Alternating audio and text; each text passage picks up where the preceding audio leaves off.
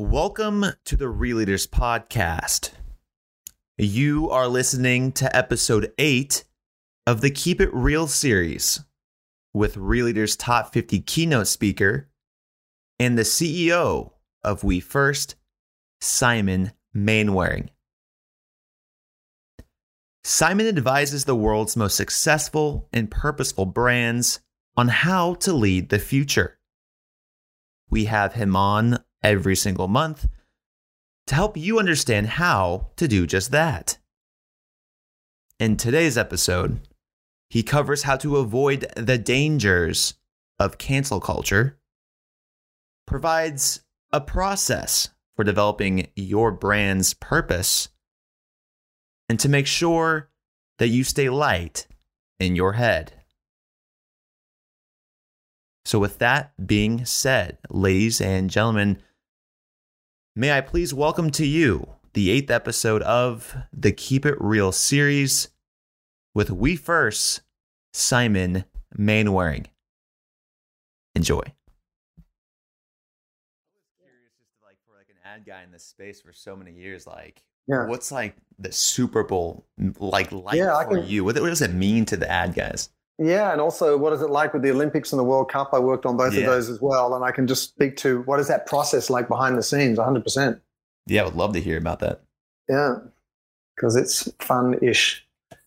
So welcome, everyone, tuning in here on Crowdcast. We've got on Simon Mainwaring, our recurring guest here on the Keep It Real series. Simon, how are you doing today? Really well. Thanks for having me. Well, it's great to have you back, and you kind of just got a insight about our conversation there just now here on Crowdcast. And that's the cool part about Crowdcast. You can come on, go behind the scenes, ask us questions for Simon to answer after the show. So if that's you want to ask Simon your questions for after the show, come on over to Crowdcast. If you're watching this on LinkedIn, enter in the chat box. Let us know where you're coming in from today and be a part of this program, folks. Also, we got a few links flying in here. Simon's posting his LinkedIn. Make sure you give the man a follow on LinkedIn. It's a great newsletter, great posts all the time. I learn a lot, a wealth of information, all on the public domain, folks. So I'd highly encourage you following Simon there, as well as the Real Leaders Podcast if you haven't subscribed already. But with that being said, Simon, let's just continue the conversation. As an ad guy, what is the Super Bowl, the Olympics, these big events that draw so many eyeballs to the screen? What's it like in the war room behind the scenes? Behind the scenes, you can imagine there's higher stakes because of what's at stake. And so I was lucky enough to work at the ad agency Wieden & Kennedy as a writer on Nike. And, you get to work on several briefs like that. I worked in the Olympics, the World Cup, and also the Super Bowl at various times. And in full disclosure, there wasn't on any of those occasions any of my ads that got up. But, the reason for that is this. You get a brief like that and all the teams at once, work on it furiously. And, depending on which agency you're with, there's, the creative director or the executive creative director who's going to give the nod to which ad gets up there. But it starts 8 or 9 months before the event, because if you back out of the timeline of, getting it out there and up on air and the production and the editing and the music and sound design and all of that, you can imagine the concept stage has to start very early because you've got to get it to the client. That's got to be sold internally. So timelines get very long very quickly. And what in my experience on all of these sort of large scale events has been, it is team against team. You've got an art director and you've got a writer, and you line up there and you're standing outside, and it's invariably a sort of a glass, conference room, and you go in and you present your work. And, you're watching the next team and they're selling it and they're going for it and they're putting it out there and they're really kind of speaking to the truth of the idea to their very, very kind of creatively literate creative directors and executive creative directors. And then you go in and you give it your shot, and then it kind of shakes out. You hear in the corridors which campaign is getting up and so on. And then it starts all over again the next week. And, I remember working on the Olympics for Nike up at Wieden, and it went on for months, and everyone was just duking it out. It's like a war of attrition. You are constantly who's going to survive? And you don't just have an idea. You blow it out. You blow it out with TV scripts, radio scripts, print, all the different ways that this could come to life, because these are these tentpole communication pieces. And it's interesting because it's not only the brief, it's a challenge, it's all the other teams. And everyone's like, oh yeah, no, we got an idea. We kind of like it, but you're killing yourself to make it happen. And then eventually the music stops at some point. The campaign is chosen, some amazing director. And one of the things is the directors and the production companies offer so much value and plus things to such a degree so often. They're not just executing visually through a certain media what they do. They really take the idea to a whole other level. And that's one thing, sometimes I don't think they get the credit for that, Yeah, no doubt. And having produced a lot of videos, sometimes you start with the vision and then as it kind of works itself out, it starts to change and then you pick up on a couple of things. And what's interesting to me is that you have so much effort going into these commercials. And Simon, I got to tell you, I really wasn't that impressed with this year's Super Bowl commercial. You know what? I would agree with you. I watched them and, watching television now is a different experience. Even in the last 5 years, we live these bifurcated, fractured, atomized lives across multiple screens at once. And if you look at the data, mom and dad are on their computers, they're watching television, the kids are on their phone, they're having multiple social media conversations about what's on the screen or otherwise. And it's almost like, what's going on television and the commercials within that are background noise to what is top of mind or front of mind in terms of your attention. And so it's a higher bar for a commercial to really stop you. And what's interesting about the Super Bowl is it's one of those things where everyone goes for the commercials. So everyone is predisposed to look at the commercials. I mean, one that struck me this year, I did like the writing in the Bruce Springsteen one for Jeep. It got some press, some earned media because Bruce Springsteen was doing an ad outright. But more importantly, the copy where, you've got a brand and a product which is being used as a platform to bring people together about finding that middle ground. When you're someone who cares about purpose like I am, I found that a very effective area. Others where they're just more comedic and they're sort of entertainment value. I think short form content like that, 60 seconds, 90 seconds in a Super Bowl, I mean, it's a couple of gags, and I feel a little bit underwhelmed by that. And I wasn't blown away by the commercials this year. One strange anecdote about what I was sharing about the Super Bowl thing is, I won't say what agency, what time, what event, but I'd worked with somebody for a long time, like a period of over 6 months with somebody on the Olympics. And they, the work that we did didn't see the light of day. And that person ultimately, for whatever reasons, chose to leave the agency. And what they did was they got all the ads that we'd written on the Olympics and bound them into books, published, bound books, and then walked in and just said to the person they spoke to, I resign, and put this stack of books of scripts, beautifully bound, on the desk of that person, and then left. And it was a very, it was a very theatrical way to exit a place when you do that. But no, I was slightly underwhelmed by the commercials this year.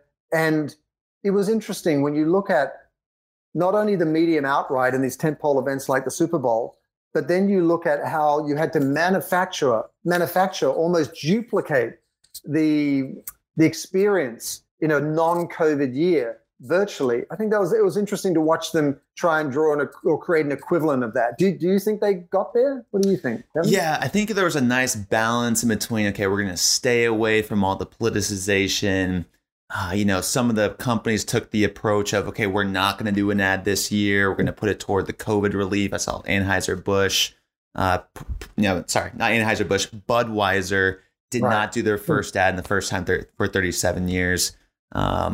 And yeah, I kind of saw a nice balance, but and that's a good example actually with the Jeep ad is that Jeep ad got a lot of flack on social media. I thought it was a great ad.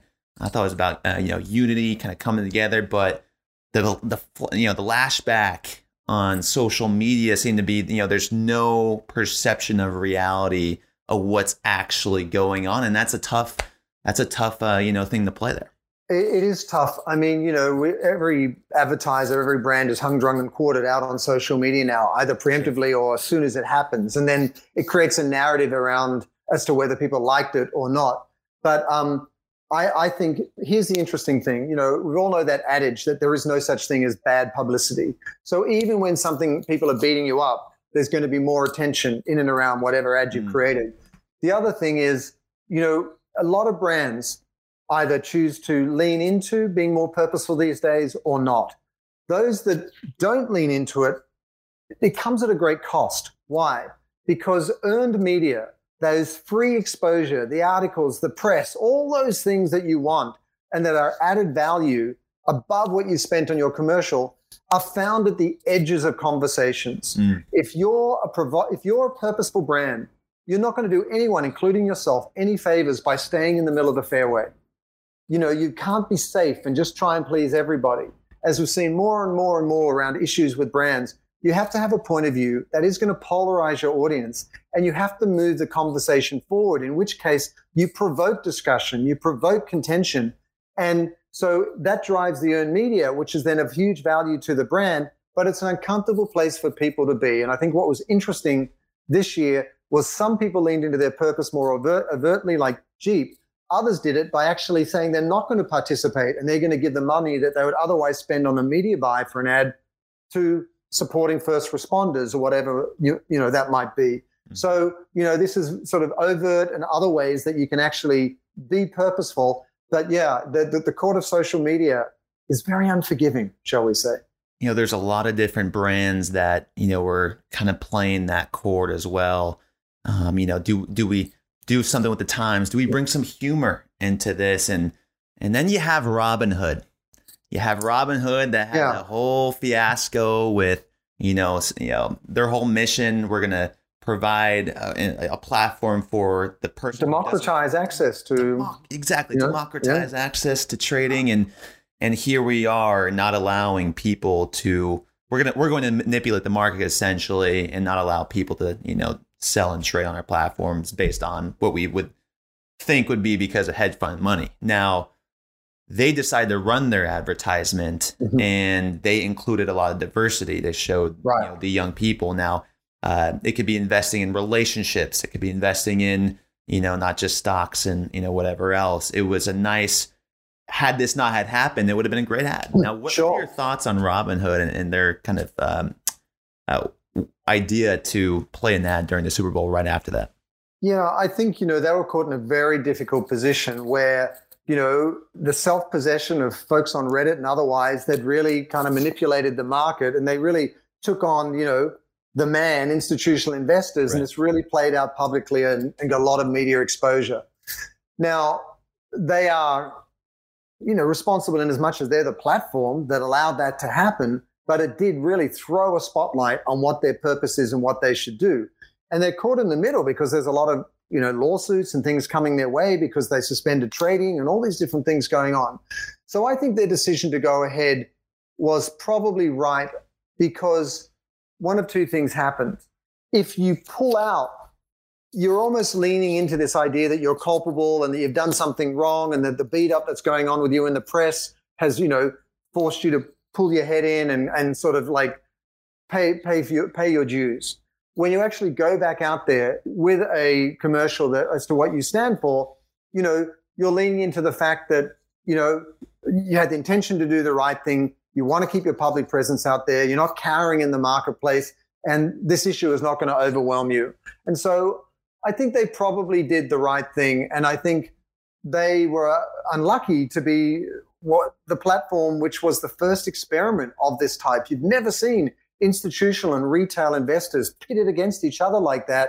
And, it really was a power play between the two. And I think it's very, very, it's just it's mapping across from where you've seen Gen Z or millennials push back on the climate crisis, or you've seen, employees push back on brands and hold their leadership accountable. This is all about the rising role of all stakeholders in this growing participatory multi-stakeholder capitalism. And so here we had retail investors pushing back against these big institutional investors. And in all these other examples I cited, you've got regular people, whether they're an employee, a supplier, whatever, pushing back the same way you saw employees at Google, employees at Amazon, employees at Facebook push back over issues like climate commitments and pay scales and gender bias. So I think everybody's waking up that they have a voice, they have a platform. The institutions that might otherwise be kind of, the leaders of change are failing in different ways, failing them, in which case they're taking it in their own hands. that's interesting. And I would agree. I think Robinhood obviously made a great business decision. I think you said no publicity is bad publicity. They gained more users in that month because of that bad smear campaign than they ever had before. And now they come out with this ad that they're a great organization. Let's hope they can fulfill that purpose and manifest that. But it brings me to this cancel culture idea that we have spoken about on the show many times. And it just goes to show, okay, well, how influential is the market out there, the people that you just said is a platform, realizes they have a voice. And as a company, what do you need to do to lower that risk? I saw in your newsletter, you said purpose-driven brands are 77% less likely to be canceled if they have a purpose-driven mission, entirely canceled. Yeah. I think really the root of the issue is you need to control the narrative. What does that mean? No brand gets it all right all the time or all wrong. Where you really get in trouble is when you haven't articulated the role you want to play in the world. And one of three things happen. Either misinformation fills that information vacuum. So suddenly your competitors or anyone may be saying bad things about you. Because you haven't explained what you stand for, they presume that this misinformation is true. Or secondly, they go, well, wait a second, you don't care about the same things because you're not talking about what you do. So if I'm an employee, if I'm a customer, if I'm a retailer, and I know what I care about and you're saying nothing, then obviously you don't care about the same thing. Or the third alternative is you can actually be articulate about what you stand for. And that doesn't mean you're right all the time. It means you do control the narrative. How? By speaking to not just what you're good at, but also where you're falling short. And I'll give you an example. If you look at Patagonia, which is, lauded as one of the most purposeful and authentic brands out there, and rightly so. If you look at their Footprint Chronicles campaign, you can actually put in the SKU number of a jacket. What is the product SKU number? And it can tell you what the carbon footprint of that jacket is. And if you look at all the trucking and all the costs that go into that in terms of the environment. And then at the bottom of the page, they had the good, the bad, and what we think. So they tell you what they're doing well. They tell you what areas need to improve. And then they tell you what their opinion is about this. And it might be the chemical dyes need to be changed. There's too much trucking involved with the carbon footprint or whatever it might be. But if you get out ahead of the media, if you get out ahead of that cancel culture and speak to not only what you're doing well, but also where you're falling short, and you actually don't see that as a negative, but as an opportunity to collaborate, co-create, and actually have dialogue, you can reach out to people and say, listen, these 5 or 6 of the ingredients in our product are really responsible, but these areas we're really struggling with, and we're looking to innovation to do that, and we're working with these partners to do and design it. And so you can suddenly, I actually find that the public more broadly is very forgiving if you're just honest and transparent. So to answer your question, if you really want to navigate cancel culture effectively, be articulate about the role you're playing in the world, but make sure you control the narrative by speaking to what you're doing well, but also what you're not doing well, and see that as a positive opportunity for collaboration, not as something to hide or be ashamed of. Now, Simon, do you think that when it comes to purchasing an actual product in a store, right, do you think customers are making price-sensitive decisions, or do you think they're making decisions based on an evoked set of philosophical, mission-driven company? It's a great question. I just have to remember what a store's like. Is that where people go and scream at each other about mask protocol? And gosh, it's so crazy. I actually this weekend went out up the coast here, out of LA, and went somewhere, and there were so many people about, and I was just like intimidated, like almost terrified by seeing all these people in one place at one time. But in a store, I think there's no blanket rule for it. But I think the conscious mind is at play as well as the unconscious mind. And what do I mean? People can't always articulate what a brand stands for or what difference they're making in the world. But they do know emotionally, chemically in their own brain, whether they like that brand for some reason, whether they can articulate it or not. So if you're standing there in a whole big row of soap, the most parody product out there in the world, it's just the same stuff with different fragrances. There's a part of you that goes, I'm going to get Dove because I like what they're doing around real beauty. Or maybe I don't know what that is, but you have a point of view. You're a known quantity. You have articulated something at one of the brand touch points that resonated as to the shared value with that person or not. Now, the data changes all the time as to whether people are driven purely by price and product benefits and so on. But increasingly, if you look at the demographics, millennials and Gen Z, as well as moms and all these other folks, they really are much more conscious shoppers, to the point that they will pay a premium for a product that is more responsible, organic, certified, fair trade, all of these different things.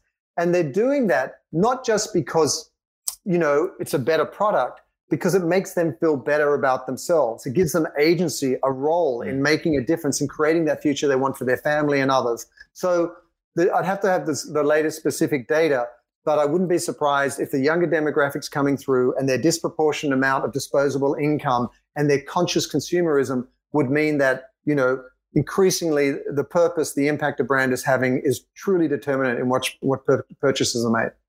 Simon, so when you're dealing with brands that you're helping out for these campaigns, I'm just going to take a couple of references of the ads. We saw a lot of characters that represented something. We saw Edgar Scissorhands, right? He can't get anything right. He chops everything up, but Chevrolet, I think it's Chevrolet, comes out with Cadillac comes out with a hands-free driving car, right? Right. Works for Edgar. So when you see someone in your own shoes and you can relate to that person, you may be able to go in and buy a product. Sam Adams beer. Oh, it's your Boston cousin, right? That did something wrong. He's a hooligan, right? How much do you work with brands in terms of helping them identify a personality that people can see themselves in versus maybe just doing good just to do good? Yeah, it's interesting. The two should go hand in hand. Right. And I'll give you an example. The purpose of a brand, there shouldn't be all this sanctimonious, preachy sort of thing. It can have a lot of personality and fun to it. For example, look at Ben & Jerry's and look at their Colin Kaepernick flavor that just came out, about changing the world. There they are, not only communicating their higher order commitment to racial justice or, social justice, for example, around police violence against people of color and so on, but they actually put their product literally to work to that end, with great humor and irreverence and all that sort of thing. Then think about it from the media lens. Like Patagonia isn't just trying to kind of promote a jacket that they need to sell to build their business. They're doing documentaries about public trust and public lands. And, they're creating very different kind of media expressions of the brand voice. And also, I think every brand should think about it like this. It's not if you're purposeful, you need to be this sort of passionate activist that is suing the president like Patagonia. You have a spectrum from being an ally where you're aligned around certain values to being an advocate where you're advocating for change in a certain way to being an activist where you're really playing an active role in creating and driving and scaling that change. So every brand's got a spectrum. So think about it like Kind Bars, which is always has this movement around be kind, all the way through to a Ben & Jerry's ending white supremacism, or, Dick's Sporting Goods destroying $5 million worth of assault rifles because it's just the right thing to do, or Patagonia, suing the president. There's a whole spectrum within that, which each brand gets to choose from. Now, it doesn't diminish your role if you're less activist by nature. It has to be authentic to who you are. And so I think, you've got these individual tactics, you've got these different media opportunities, and you've got the spectrum to choose from. The main thing is that you define your purpose and walk your talk in an authentic way that is a true reflection of not only the founders, but the aggregate of the company, the spirit of the company and how it wants to show up in the world. And there's no right or wrong, but sometimes we do in our work with clients. They're like, well, does this mean I've got to go and sort of pick a fight with someone? And it's like, no, let's work out what your brand voice should be. Interesting. I know you shared a little bit about that last time we spoke too. It's like, as an ad guy for 20 years, we did so much 20 research. long years. Look at these lines. It's from staring at a brief, just going, oh my God, what's the answer?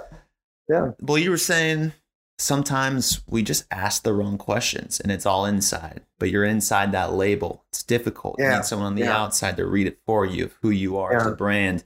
Now, when it comes to process for producing content, like how much weight do you put on a process in terms of like let's just say copywriting, a brand script that you kind of follow when you're trying to get out what is in the inside of that label? Yeah, that is a wormhole. I spent 20 years doing this and was lucky enough to work at a lot of the best agencies in the US and London and Australia. And I can share with you a few insights. Wow, what a question. So, I was a writer, creative director, and worldwide creative director over the course of those 18 years all around the world. And so the first thing that really struck me and that stayed with me in terms of the process was something I learned from Marcelo Serpa, who was, one of the most awarded ad guys out of Brazil in the world, and, Havaianas and all these brands he worked on. And I heard him speak once when I was like a little wet whippersnapper, new to the business, all ambitious and so on. And he said, stay light in your head. And I was like, what the hell does that mean? And then I went to Legis Delaney and worked under Tim Delaney, who was notorious for being the toughest kind of boss in London in the whole sort of Charlotte Street kind of advertising mecca that it was.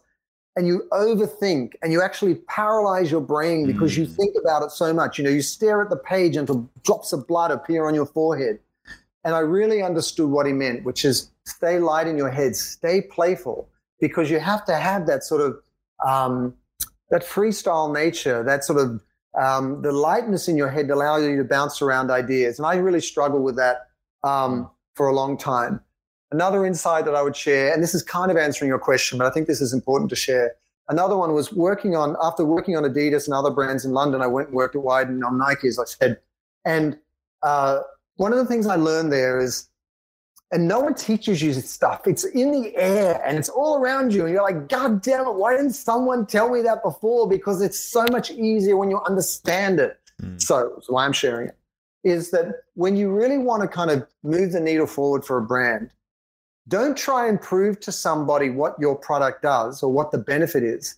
Assume what you want to prove and then demonstrate the effect that will have. And I'll give you an example. I worked on a Nike outdoor gear campaign to encourage you to go running in the rain. It's called Enjoy the Weather. And instead of trying to tell people that gear would keep you dry and allows you to go running outside, the campaign was all about enjoy the weather, where you presume that you will be comfortable and dry outside, and then you dimensionalize what fun that could be. And the ads are all about how much fun it can be out in this crazy bad weather. But assume what you want to prove and apply your creativity there rather than trying to prove what your product does. And if you really have a look at a lot of the most effective campaigns out there that take the mind further forward and actually convince you that the product does what it says it does. Why? Because it's assumptively built into the communication in the first place. It's not trying to prove anything, but rather it's making real for you. It's manifesting the benefits of that presumption. And it's far more compelling in terms of, bringing a product or brand's benefits to life. But in terms of the process, I think it's very hard right now. The media landscape is so fractured. It's like looking through a kaleidoscope and you keep clicking through it and there's more and more. God damn it, there's Clubhouse now. Really? Now we got to do audio weekly shows and really, we've already got too many campaigns. But here's what I would say.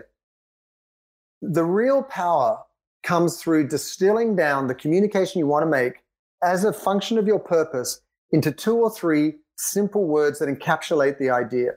And that encapsulation needs to be on the face of it very simple, very emotional, and innately shareable. So I get it. It affects me emotionally, and I can explain it to somebody else. Why? Because you want to make sure everyone who sees it can share it with others. So simple, emotional, and innately shareable. But the art of it, the real magic is the compressed complexity that goes into that. The compressed complexity, and which means you can unpack it. You can unpack it for all stakeholders, all products, all regions. Let me give you an example. When Bain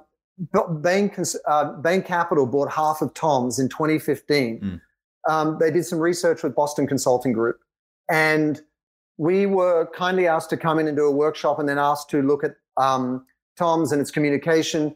And we gave them a tagline called for one, comma, another. For one, comma, another. Simple. I intuitively get that. emotional, for one another. It's innately emotional and innately shareable because it's an easy idea that you can really share with someone. Right. But there was a lot of compressed complexity built into it because leadership and employees were there for one another. You buy one product and another is given. Employees in the US and employees around the world were there for one another. Tom's and its giving partner, World Vision, were there for one another. The private sector and the public sector are there for one another. The way of being they own in the world is living for one another. And that could apply to shoes. That could apply to the eyewear they were doing at that time. That could apply to the coffee. That could apply to suppliers, employees, retailers, consumers, and the broader marketplace. And it could apply anywhere around the world because living for one another can look very different in Cape Town than it does in Dusseldorf. And the whole art of this is to have something simple, emotional, and innately shareable so that all the other communications and expressions, the tactical activations you're talking about, can ladder up to that simple, singular tentpole idea. Why? So that it all has that sort of foundational keystone to it, and every different stakeholder, internal or external, can speak to that and communicate it, and everyone will know what the brand is about because it's all about living for one another. And in that case, we work very closely with the Bain Capital Group, the Boston Consulting Group, and the brand council at Tom's and Blake McCoskey, the founder, and he actually got for one another tattooed on his left bicep. So, and he posted that on Twitter. So, we ask that of all of our clients to make sure that they actually go and get whatever the result is. It might be long copy, whatever, tattooed on the body. It makes a lot of sense. And actually, what just comes to my mind is Seth Goldman sharing that. I think you were at the Realize Impact Awards. He was sharing about how Honest Tea, some customer got the T tattooed on his arm. That's how the logo, the mission, the purpose, what you just explained has struck a chord with the customer. Yeah. What's also interesting is this, though. He was talking about the Eat the Change logo, his new company, Eat the Change. Yeah. And he said, we wanted to make it like this and this and that, but we want to express all these different whatever. He's like, people see it as a yin-yang sign. People see it as a wave in a beach. Some people see it as a sun. Some people see it as a smiley face.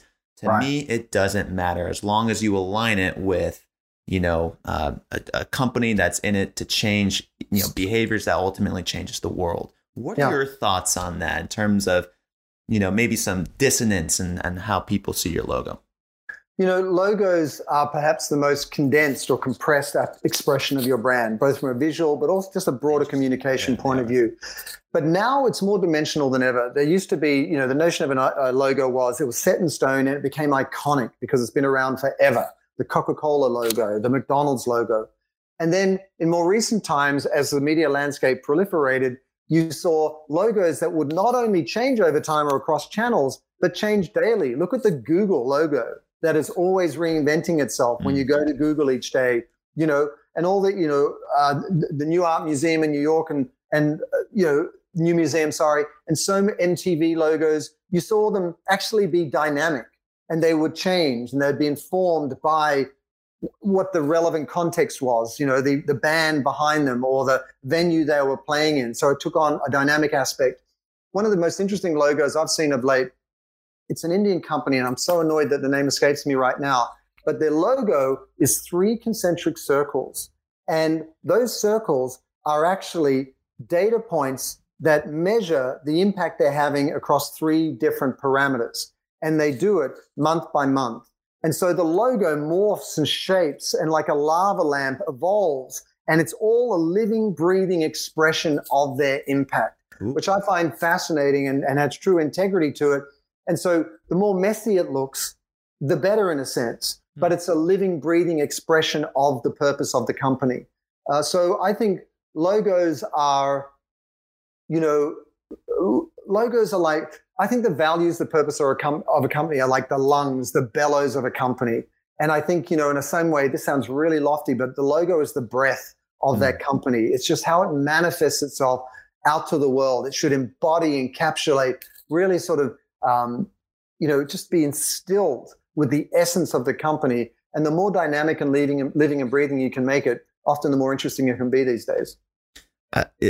I like that. I really like that. And I think what you brought up on the last podcast about if you can't think of things that you want to be for, what are you against? Yeah. When you're at the party, what do you just keep blabbing on about that someone says, you got to stop talking about that. What are some things, Simon, during a development process that you absolutely want to avoid?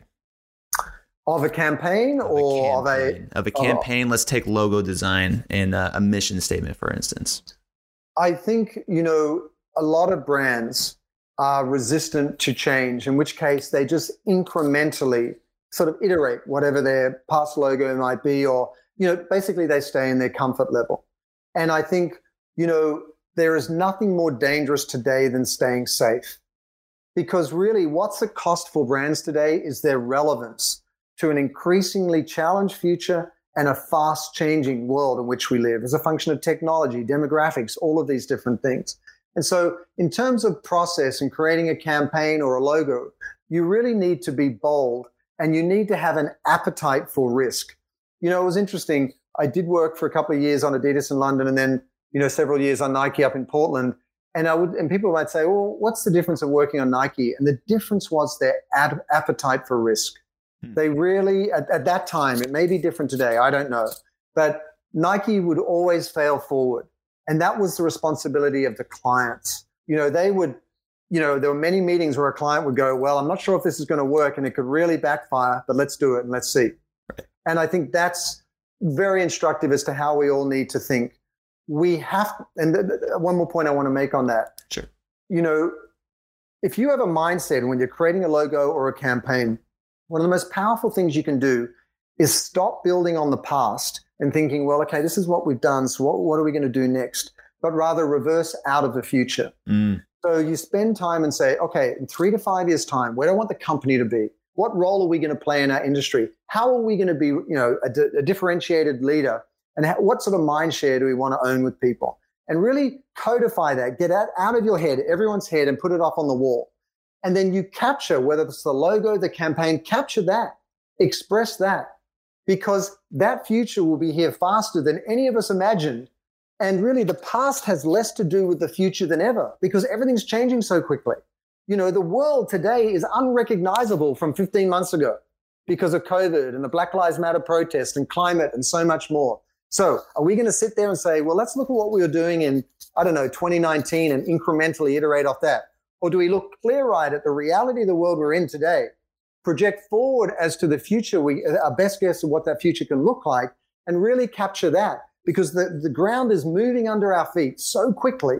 So embody that, bottle that up, and you'll find that the future will be here faster than you ever imagined. And if you've really cast your line out to the future, the future can come back to you and you rise to meet that moment. And then you're an authentic expression of where the world is going. Powerful. And one of those companies that have come, flying in super fast has been Clubhouse. Sure. It's an app you have to be invited to as well, which is very unique. Now, I got invited to it back in, 2017, one of the founding people. I get it, Kevin. I get it. Right. A long time ago. Yeah. I would say a long time ago. I'd say like 5-6 months ago. But still, my friend was saying, hey, this is the next big thing. You got to get on it. I really enjoyed the app, had a great, time on it. Yeah. And then kind of just let it go. And then next thing I know, Simon Mainwaring is on the Clubhouse. Next thing I know, people that have come on the show are on Clubhouse. What are your thoughts on Clubhouse and kind of where that's going? Yeah, it's interesting, your point about community. Firstly, notice that they didn't build the community. Right. They gave you agency to build the community by giving you an invitation to invite someone else. So what they're doing is they're trading on the intimacy of your connection with others rather than on what connections they can make themselves. That's very instructive in terms of how your brand becomes a movement, how you build a community. You'll also notice that at the intersection of, things like Clubhouse, all of these platforms, there is content, there is community, and there is commerce. That's really the three things that come together. And with that in mind, I think Clubhouse is interesting. I think it's almost a relief. I think people are so tired of these unrealistic, perfected images that we're all giving of our own lives, where you only put the best photos of the best holidays when everyone is just keeping it together. We're all this far away from just losing our, And everyone's weary of all of that. And the whole Instagram, I feel like I should be in a bikini at some resort hotel posing all the time. It seems that that's what all the cool kids are doing. But no, I think Clubhouse, by being auditory alone, just allowed people to kind of do away with all of that. And the premise is, substantive conversations. How they are substantive, you get to curate them yourself. You get to decide what you want to talk about. And people can self-qualify themselves by joining that conversation. And so again, not only in building the community, but in the content itself, they're giving agency to the members. So what they're doing is they're co-creating a platform because you're sharing the responsibility. You're birthing it together. As people lift themselves up as a platform and invite their friends in, you're co-creating the sort of social fabric that they're weaving together right now. I have found it to be interesting. I haven't had much time to get on it. I've probably only gone in 5 or 6 times, and I'm one of those people who tiptoes in and goes, leave quietly, have to go and do something. I don't know, between family and work and everything like that, it's hard to fit it all in. But I have found people to be very generous, those who are hosting the different rooms, very gracious towards each other. I think it's been very inclusive in terms of the mix of people that are there and the different points of opinion and people kind of not agreeing, but really treating it as a safe space to have substantive dialogues. I hope it doesn't, become commercialized. And everyone's up there going, hey, have I got a course for you? And click the button on the top right. And, if it does that, they'll be signing their own death warrant. But I hope, what the opportunity is right now in such a divisive time for this country, around the world, and disparity of wealth and all of these issues. If there is a platform that is a safe space that allows people to come together and have facilitated dialogues that are authentic and that are substantive, then I think that's a great thing. And it'll be interesting to see, to your point, whether it's going to be this, oh my God, it's a sensation now. And then in 4 months, it's like, oh, do you remember Clubhouse? Or did you hear that they just raised $500 million? Did you hear about their IPO for $3.5 billion? And then it comes and goes. Or whether it's going to be a mainstay like so many of the other platforms. And the jury's out on that one. But the flight to participation is strong amongst a lot of people with large communities. So it seems to be going well. I mean, it seems like there's always another social media that's coming out that's gonna have a foothold, and then there'll be the influencers that get on early, that get the momentum, get the followers. But where are all the Instagram influencers now? I mean, they're still there, but are they as important? Is their value the same? Is what they're talking about the same? Is the engagement the same? Facebook, when it came out, you're investing in Facebook, and then now it's like, who's really posting? You speak with anyone who's under the age of 16. Oh, it's for my grandparents. Exactly. It's just for groups now. It's for QAnon and all those things. It's like, it's not where you want to be right now at the point in time. So, it kind of just goes to the question of, even if there is a next one, even if it does do bad, like, really, what's really the point here? And if you're an influencer, what are you kind of thinking about in terms of how you want to position yourself on that platform? Well, I think, we've got to think of a timeline here, because I remember when I wrote my first book, We First, Facebook was just coming out and everyone was going, oh, do you think it'll never work? And what is Facebook and blah, blah, blah. And there was nothing else, no Twitter, nothing. Over time, we have seen these social media platforms increase in number, but also go through this very, now in hindsight, understandable journeys where they go, wow, this is working. Look at the good it can do when it can bridge the gap, create this social fabric, collapse time and distance, and you can just be with people wherever they are in the world. But then it became the issues around privacy. And then it became the issue of, exploiting data and really selling that data to marketers. And we've seen all the issues in and around Facebook and others around that. And, to the point that these have been sort of places where groups with bad intent have really got together and proliferated, and you've seen it all around the election cycle and so on. Now, that's one journey, but at different times, other platforms have come along, like WhatsApp and all the other different platforms. And they've had the benefit of hindsight to see, okay, where are we in the maturity and sophistication of not only the technology, but the conversation around the role of that technology in people's lives. I think Clubhouse can benefit and is audio for a good reason, which is it feels less potentially exploitative of people. And I think it, is less about the visual dimension to it, which has done a lot of damage, whether it's Instagram or Facebook, in terms of people's own happiness and depression and identity and self-worth, because it looks like everyone else is having a perfect life, especially amongst younger demographics. You know, I've got an 18 and a 21-year-old daughter. And so, you know, I think looking forward, I think the integrity of your intent is everything. Because here's the difference. If you're coming out with I can't do this. There you go. If you come out of the gate like this and you have a lower integrity of intent where you want to exploit it and make market, and like just go to market, you'll go like this, woo, go like that.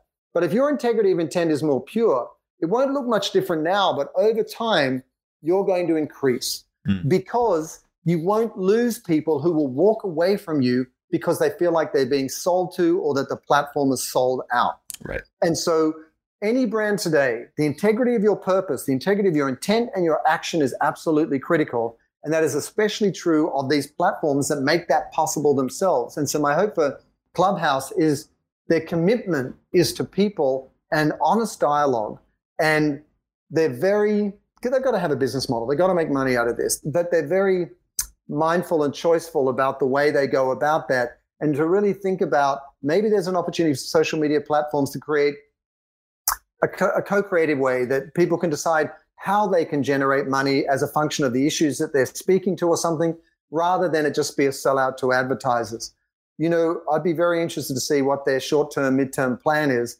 But, you know, if we all start seeing ads popping up here and there and someone mentions travel and suddenly hotels in Hawaii, that's where it's going to be like, peace out.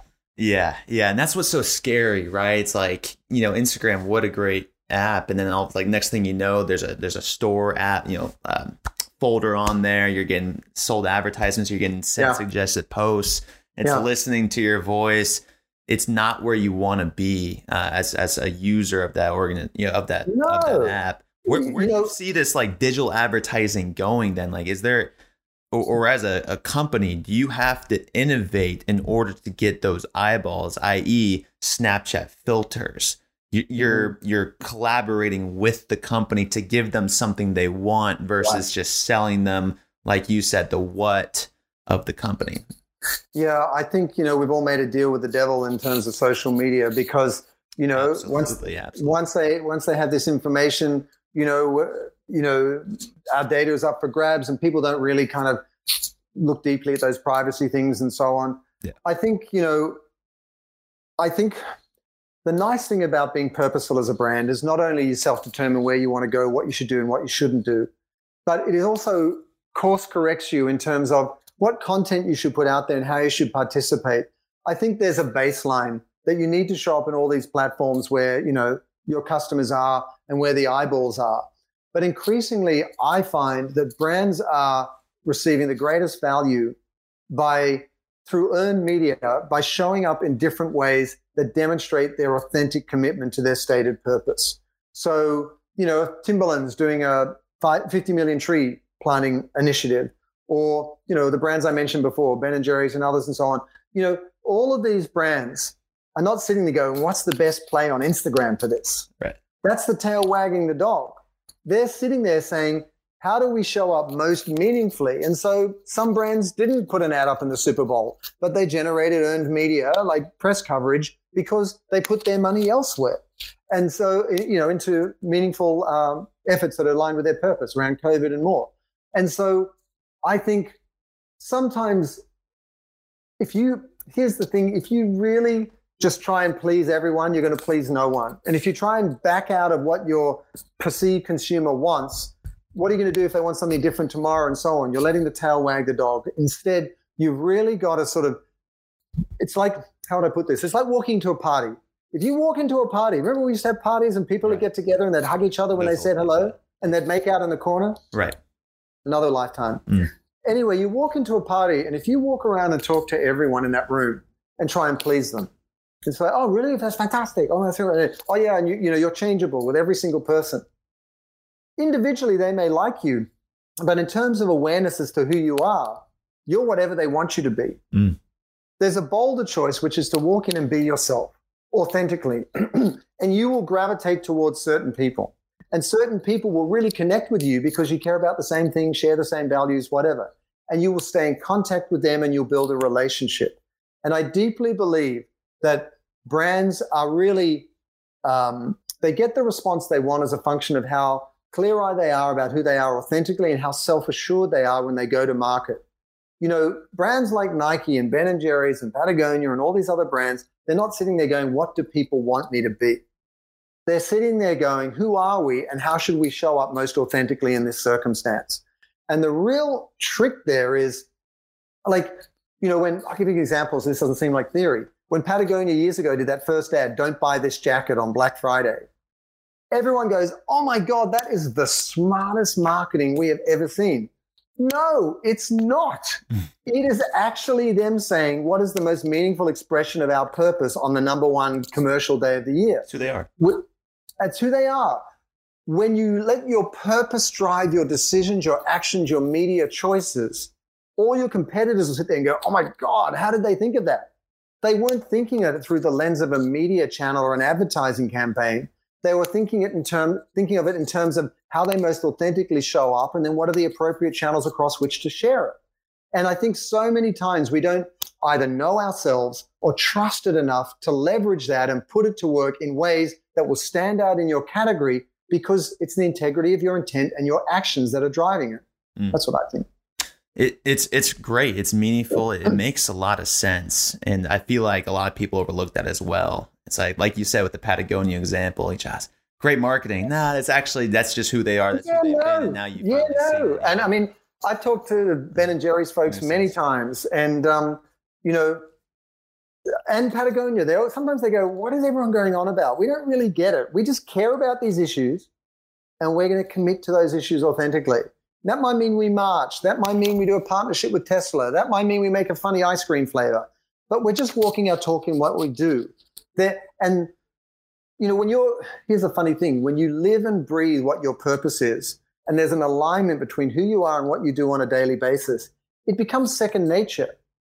But for anyone else who's always second guessing the marketplace or reverse engineering out of consumers or trying to leverage the latest, you know, media platform, they're always second guessing themselves. Right. And I think that's where you lose out. And that's what I love about podcasts too. It's like, it's just so natural. It's natural for me, one. And then two, I think it's old school. I think it's really just, it's not trying to sell you anything. We don't have any advertisements on this other than just, you know, hey, we just try to tell these, you know, the people listening to this, hey, if you want to follow, leave a review, let us know. Like, it's really actually going to help us out. Like, sure, they understand that.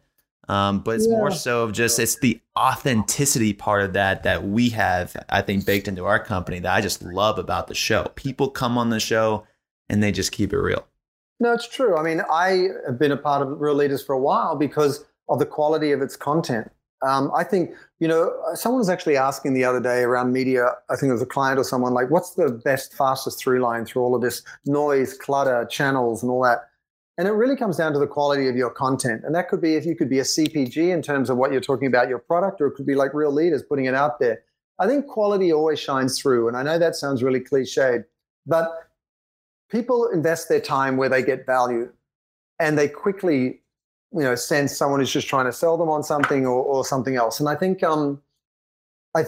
it's counterintuitive, but it's almost needing to slow down to really invest in whatever role you want to play and do that as well as you can, and then do that consistently, and the people will show up. People will show up and they will stay. And then they will take on a life of its own as they become nodes in your network, and you can collaborate with them to build out whatever movement, platform, community you're trying to build. But in the absence of that, it's almost impossible, and you're just getting churn. Someone came, they left, someone came, they left, and they're not referring you to anyone else. And you're spending all this money on social media and all these channels, pay to play, and you're like, we're 2 years down the track, we're no further ahead. Why isn't this working? Because we're doing all the right things. Right. Yeah, and you know, Simon, I appreciate you showing up today. And when you did show up today, you were telling me you just finished a book. Congratulations! Tell us, our audience, a little bit about your history of writing books and what's coming next. No, I'm really relieved today, and I'm a much nicer human being to be around for my wife and family and team at WeFirst. I mean, it's been for 5 years I've been trying to get a book out, but it's really been hard with family and putting family first and running a business and all of that. And I just struggled and couldn't get there. I made a decision at the beginning of COVID to really come out the other side with something substantive to show for it. And I had the proposal in place, and the finished manuscript is actually going in this Thursday. So, the book is called Lead with We. The book is called Lead with We, and you can go to leadwithwe.com and just put in your name, and you can hear about it first when it comes out. It's coming out later in the year. But it's really a book about the future of collaborative leadership and how we work together in new ways to drive growth, relevance, and impact through business. And we've been lucky enough over the last 10 years of We First to work with all these amazing companies and entrepreneurs and business leaders and so on. And that gives you something that others don't get, which is a line of sight for this pattern recognition about what's working. And we've been lucky enough to work with Tom's and Timberland and Virgin Unite and so many brands. So this book really pulls it all together in a very actionable way and shows you not only what we need to do to have a better chance at a brighter future, but how you can drive growth and relevance to that end. Because increasingly, our life is going to be defined by these issues we're facing, in which case there's going to be more pressure on brands to show up in meaningful ways. So how do you build your business in that context? How do you drive growth when you've got to solve for these large social and environmental issues as well? So, check out leadwithwe.com and you'll be the first to know about it. And I'm a happy camper. And on this next weekend, which also happens to be my birthday, wow. I am going to go and have the sweetest tasting drink because I don't need to stare at my screen gazillion hours a day for a while, which is really great. So thanks for mentioning it. Well, congratulations, my friend. I'm very happy for you. I know you've been working really hard on this book, and sometimes these podcasts, I've got to listen to 2 or 3 times again just to kind of digest everything that you put on me. Because sometimes in the episode, I'm thinking of questions asked at the end. Yeah, you've got to fully don't absorb, the material. So I can't wait for this book to come out, to have all your words and messages articulated down in some fine print. It's going to be a special thing. Thank you. So Simon, any last words today? Again, these episodes always fly by. We do this every single month for the Keep It Real series, and we're going to continue to keep it going. So last words now, Simon, for any listeners. I'd say I'm optimistic, and here's a couple of reasons why. Because it's been a really tough 12 months for everybody, just so disheartening and soul destroying for so many reasons. In the US, at least, there are some numbers dropping in terms of loss of life and people with COVID. And there's a long way to go with the vaccines in the face of, the variants and so on. But good news after a long time. Then we've had, the US rejoining the Paris Climate Accord, which is important from a participation point of view, but also from an optics point of view that, arguably the largest economy in the world still is invested and going for it. And that's a great thing for our future. Also, if you look at what happened at Davos, the World Economic Forum, a few weeks ago, where heads of state, world leaders, business leaders come together, and it was really a deep and shared commitment to stakeholder capitalism, this idea that we're all in this together and business needs to work for everyone. And then finally, in addition to that, we saw the 4th annual letter from Larry Fink, who is, the CEO of the largest money management company in the world that manages around $9 trillion in assets. And, this annual letter is a real bellwether for the entire, stock markets around the world and financial services industry. And Larry Fink came out and said, we really need to commit to stakeholder capitalism. We need to address the climate emergency. We need to work together to keep global warming below 2 degrees Celsius. And for that to come from the person who has the greatest incentive to think about profit for profit's sake and to not think this way is a very important signal to the rest of the world. And why is that important? What's happening right now is, for the first time in my living kind of recollection, we are seeing the requisite coalition of stakeholders coming together for the first time. Suppliers, employees, customers, consumers, investors, both institutional investors and retail investors, all wanting the same thing, which is we've got to fix our future. And so up till now, we may say brands are doing good, but consumers are still buying plastic, or consumers want organic things, but suppliers weren't providing them. If you don't have all of those people at the table, none of it works. But now we have all the people at the table. For the first time, we can offer a viable alternative to the way capitalism has been practiced for the last several decades at great cost to the environment, our future, people's lives, and so on. So I'm very excited about what's happening. I deeply believe in the innate goodness of humanity, people, each of us individually. I deeply believe in our fundamental, undeniable connection to the planet. It's hardwired chemically in our bodies and so on. And I'll be damned if people aren't going to rise to this challenge over the next few years. This is our great opportunity over the next 10 years to really re-engineer, reimagine how we practice capitalism and share not just the rewards, but the responsibilities as well, so that we can unlock a better future for ourselves, our kids, and for the planet. And so I'm pretty optimistic.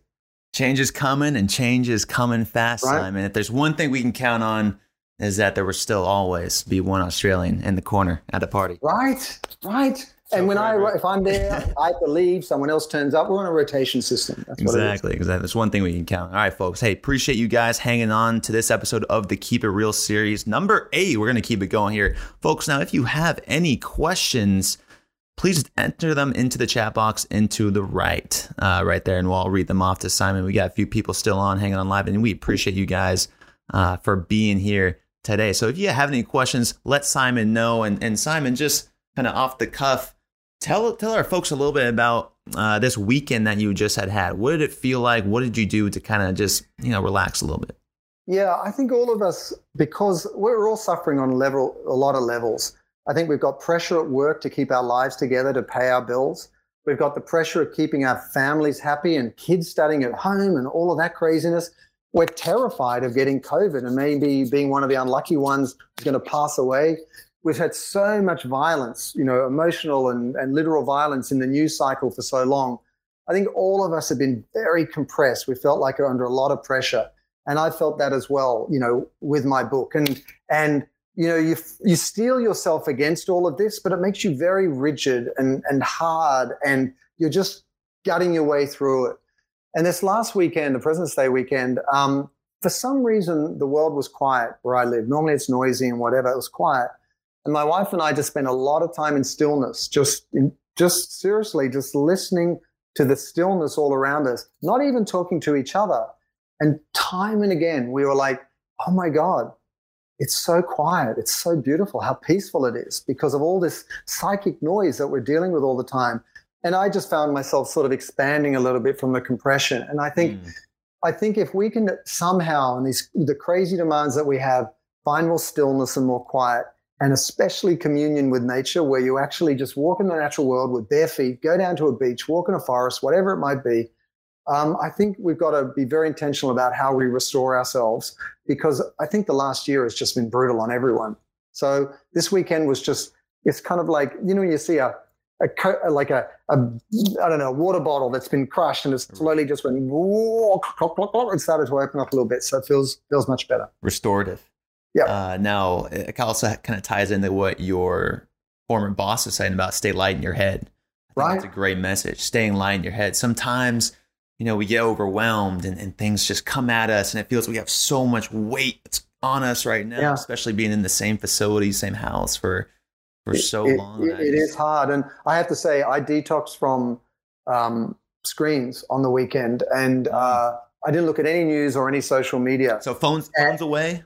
Little, but not really. I mean, a little bit here and there, but I didn't choose. Like, I normally look at social media regularly. I normally look at the news regularly because there's so much going on. There's so much churn, and it's kind of like an emotional hit every time, both in terms of having a negative effect on your hit, but it's also, you get chemically wired. This is the addictive sort of algorithms that are built into these platforms, that you get that hit of information, either affirmation or, your chemical response to something negative, and you get adrenalized by it, and you almost become addicted to it.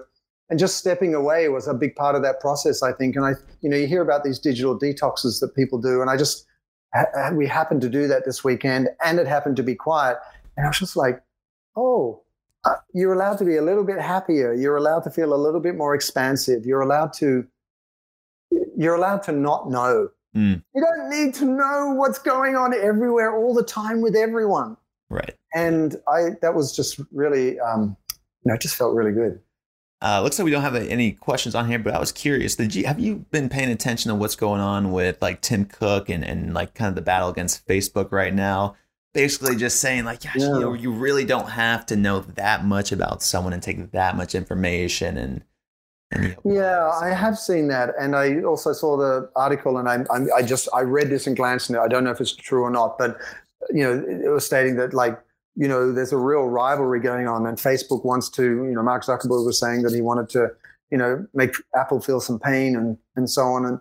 And there's a big, arguably academic or intellectual debate as to, privacy, data, and what is the right thing to do with it. And Tim Cook has been having this in and around, iPhones and the different Apple products with Facebook for some time. And when there was all those issues about opening people's iPhones, there was, that was a very active dialogue that was going on. I don't know how it's going to shake out. I do like the idea that there are champions with equal resources and weight pushing for greater privacy and greater responsibility in terms of what is ultimately the well-being of people. I think many people have seen The Social Dilemma with Tristan Harris, that film. And it is quite sobering when you think about how easily we can be exploited, the chemistry within us, and how quickly that can become determinant in our lives. And what I'm concerned about is that when I was growing up, the world in the real world, like real life, IRL, determined what our experience of life was. And then, after a while, gaming came along, and there were these sort of geeky guys who I didn't understand, and girls doing gaming, and they were living in the virtual world a lot, but that seemed like an anomaly. But now it feels like the virtual world defines our real world experience, because even before we know it, what we've shared on these platforms has provided predictive analytics so that before we even know that we want to go to a holiday in Hawaii, we're receiving ads about staying in Hawaii. And who here watching this hasn't said something or had a conversation by their phone or by their computer, and within an hour or two, there's an ad talking about that to them? And so we have become the product, not only in the sense that our data is being sold to advertisers, but we are a function of these platforms themselves.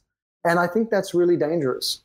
Yeah, I feel like we don't have any free will anymore. We have free won't. Yeah. It's like, I wake up at 3 a.m. I'm having a hard time sleeping. Oh, new mattress ads. Oh, right. 50% off, 60-day back guarantee. Like, oh yeah, let's sign up. And I got a mattress at 2 a.m. before I even woke up. It's like, it's crazy. It's crazy. It's crazy how much they know you. It's crazy how much, a company can be in your evoked set to make you do things you don't want to do. And it's crazy how much, online chatter really messes with your head and plays into the conversations that you have in real life. I really like it. It does. Our knowledge is only informed by the information that shapes it. I mean, what we share with each other, we form those opinions. That allows us to align with certain people and really polarize with others. And, think about AI. The whole debate around whether AI is going to be ethical or not is such a dynamic dialogue right now. Machine learning and AI, it's showing up in very interesting ways. Like companies like IBM and Microsoft and so on are being challenged to not only demystify AI, but also to reassure people that it's not going to take their jobs, it's not going to take control of them, it's not going to do harm. And so, we have these exponential technologies, but they're not being sold in well. And what does that look like for these companies? Well, they can't attract the talent they want. They won't, consumers won't adopt it because they don't trust it. And so these are all very real business challenges for these companies. And so, above and beyond social media, it's almost like a little microcosm of what you're going to see with AI and so on, where you have these technologies that not only have all the data that you've shared with them, but learn faster than humans can learn, and learn collectively. What is that going to do to our experience of life? And I think it does concern a lot of people. It's a very dynamic dialogue. And I contrast that quite dynamically with that type of connectivity and the profound, innate, timeless wisdom of connection with each other and the planet. And these two are really just kind of circling each other right now. And, what's at stake in the center? It's arguably, the fate of our species, humanity, because the planet will go on without us. But if we don't really start to value the right things and learn the right things and prioritize the right things and protect the right things, it doesn't matter how much stuff you have. It's going to be a very compromised experience of life that everyone's going to have to face. Yeah, I think that's an interesting point. We had Daniel Goleman on the show, the author of Emotional Intelligence, and he was talking about emotional intelligence being a premium, especially for AI. AI taking jobs. How do you understand what's going on versus a computer trying to assess the situation? And can you program emotional intelligence into an actual AI? where's the humanity in this, and kind of how is this evolving? So I think it's an interesting time. And Simon, I know I went over your time today. I want to respect that, and let's continue the conversation on the next. So we did have one question fly in here from Rosalie, and Rosalie asks, Regenerative has a network collaborating, solving problems. How do I send Simon the results so he can see we are moving the dial to upgrade communities? My email is simon@wefirstbranding.com. Simon@wefirstbranding. I will put it in the chat here and you can send it. And I do think there is a lot of cause for optimism, and that's great to hear that you're doing that. There's a lot of organizations like Regenerative International, and regenerative is really just the idea that above and beyond sort of sustainability, we're looking to restore, renew, really build back the planet on which we live, and that has huge implications in terms of our supply chain, what type of businesses we run, how we run them, what products we make, and so on. And I think if there's an opportunity to build communities around regenerative commitments, that's incredibly powerful. But I do think, technology, back to what you were saying, Kevin, is an important role in this because, Tristan Harris used to be the product ethicist at Google, right, and he now runs the Center for Humane Technology.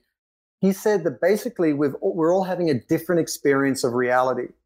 Kevin's experience of reality is informed by the data and information he shares, and then it gets reflected back to him, and you get more and more, that gets compounded as it sort of gets reinforced by the content that's shared his way. I have a different experience. Someone else has a different experience. We're not all having the same experience of reality anymore. And it's very hard to align around what we're going to do if we're not having the same experience of reality. In which case, as we build community, as we look to regeneration, as we look to kind of, save ourselves as a function of, restoring the planet, we need to align more effectively around what our experience of reality is, so that we can work together to solve for it. And so technology is fracturing us in a lot of ways at a time when we've got to come together in service of our shared future. And that's a difficult tension. Love it. Simon, always introspective, always gets the gears going in my brain. Appreciate you coming back on the show again, my friend. And don't worry, we're going to make sure when the parties come back, you'll have another Aussie in the room as well. Thank you. And we'll all have to do a course on small talk. Like, how do you talk to people in the room? How do you shake hands? What does a hug look like? Do you approach left? Do you approach right? How long do you hold on for? And how many pats do guys do on each other's backs every time? 1, 2, 3. How do you treat someone after they sneeze on accident? Right? The room just spreads to the other side. It's going to be interesting. Exactly. Well, Simon, it's been a pleasure. Folks, if you're listening to this, thank you for being here. This episode is going to be edited and released this Saturday, folks. So make sure you subscribe to the Real Leaders Podcast and make sure you get notified when this episode releases. Simon, been a pleasure having you on the show. Look forward to next month. Thank you for joining us. Great to see you, Kevin. Right. Take care. Bye. And thank you, good people, for hanging on to the 8th episode of the Keep It Real series with We First, Simon Mainwaring. If you'd like to be a part of the action for next episode, make sure to either click the link in the description or go online to realleaders.com/podcast, where you can RSVP for an upcoming episode with Simon or any of the other Real Leaders who will be joining the show this month. Also, folks, if you enjoyed this episode, please let us know by leaving a review on Apple Podcasts. If you're listening to this on Apple Podcasts, scroll all the way down to the bottom on the channel and rate and review the show. Let us know what you like, what you don't like, and how we can improve. Trust me, I read all of them, and it means the world to me to understand that our listeners are paying attention and giving back. That's it for me. Thanks for being a Real Leader, and stay tuned for the next episode.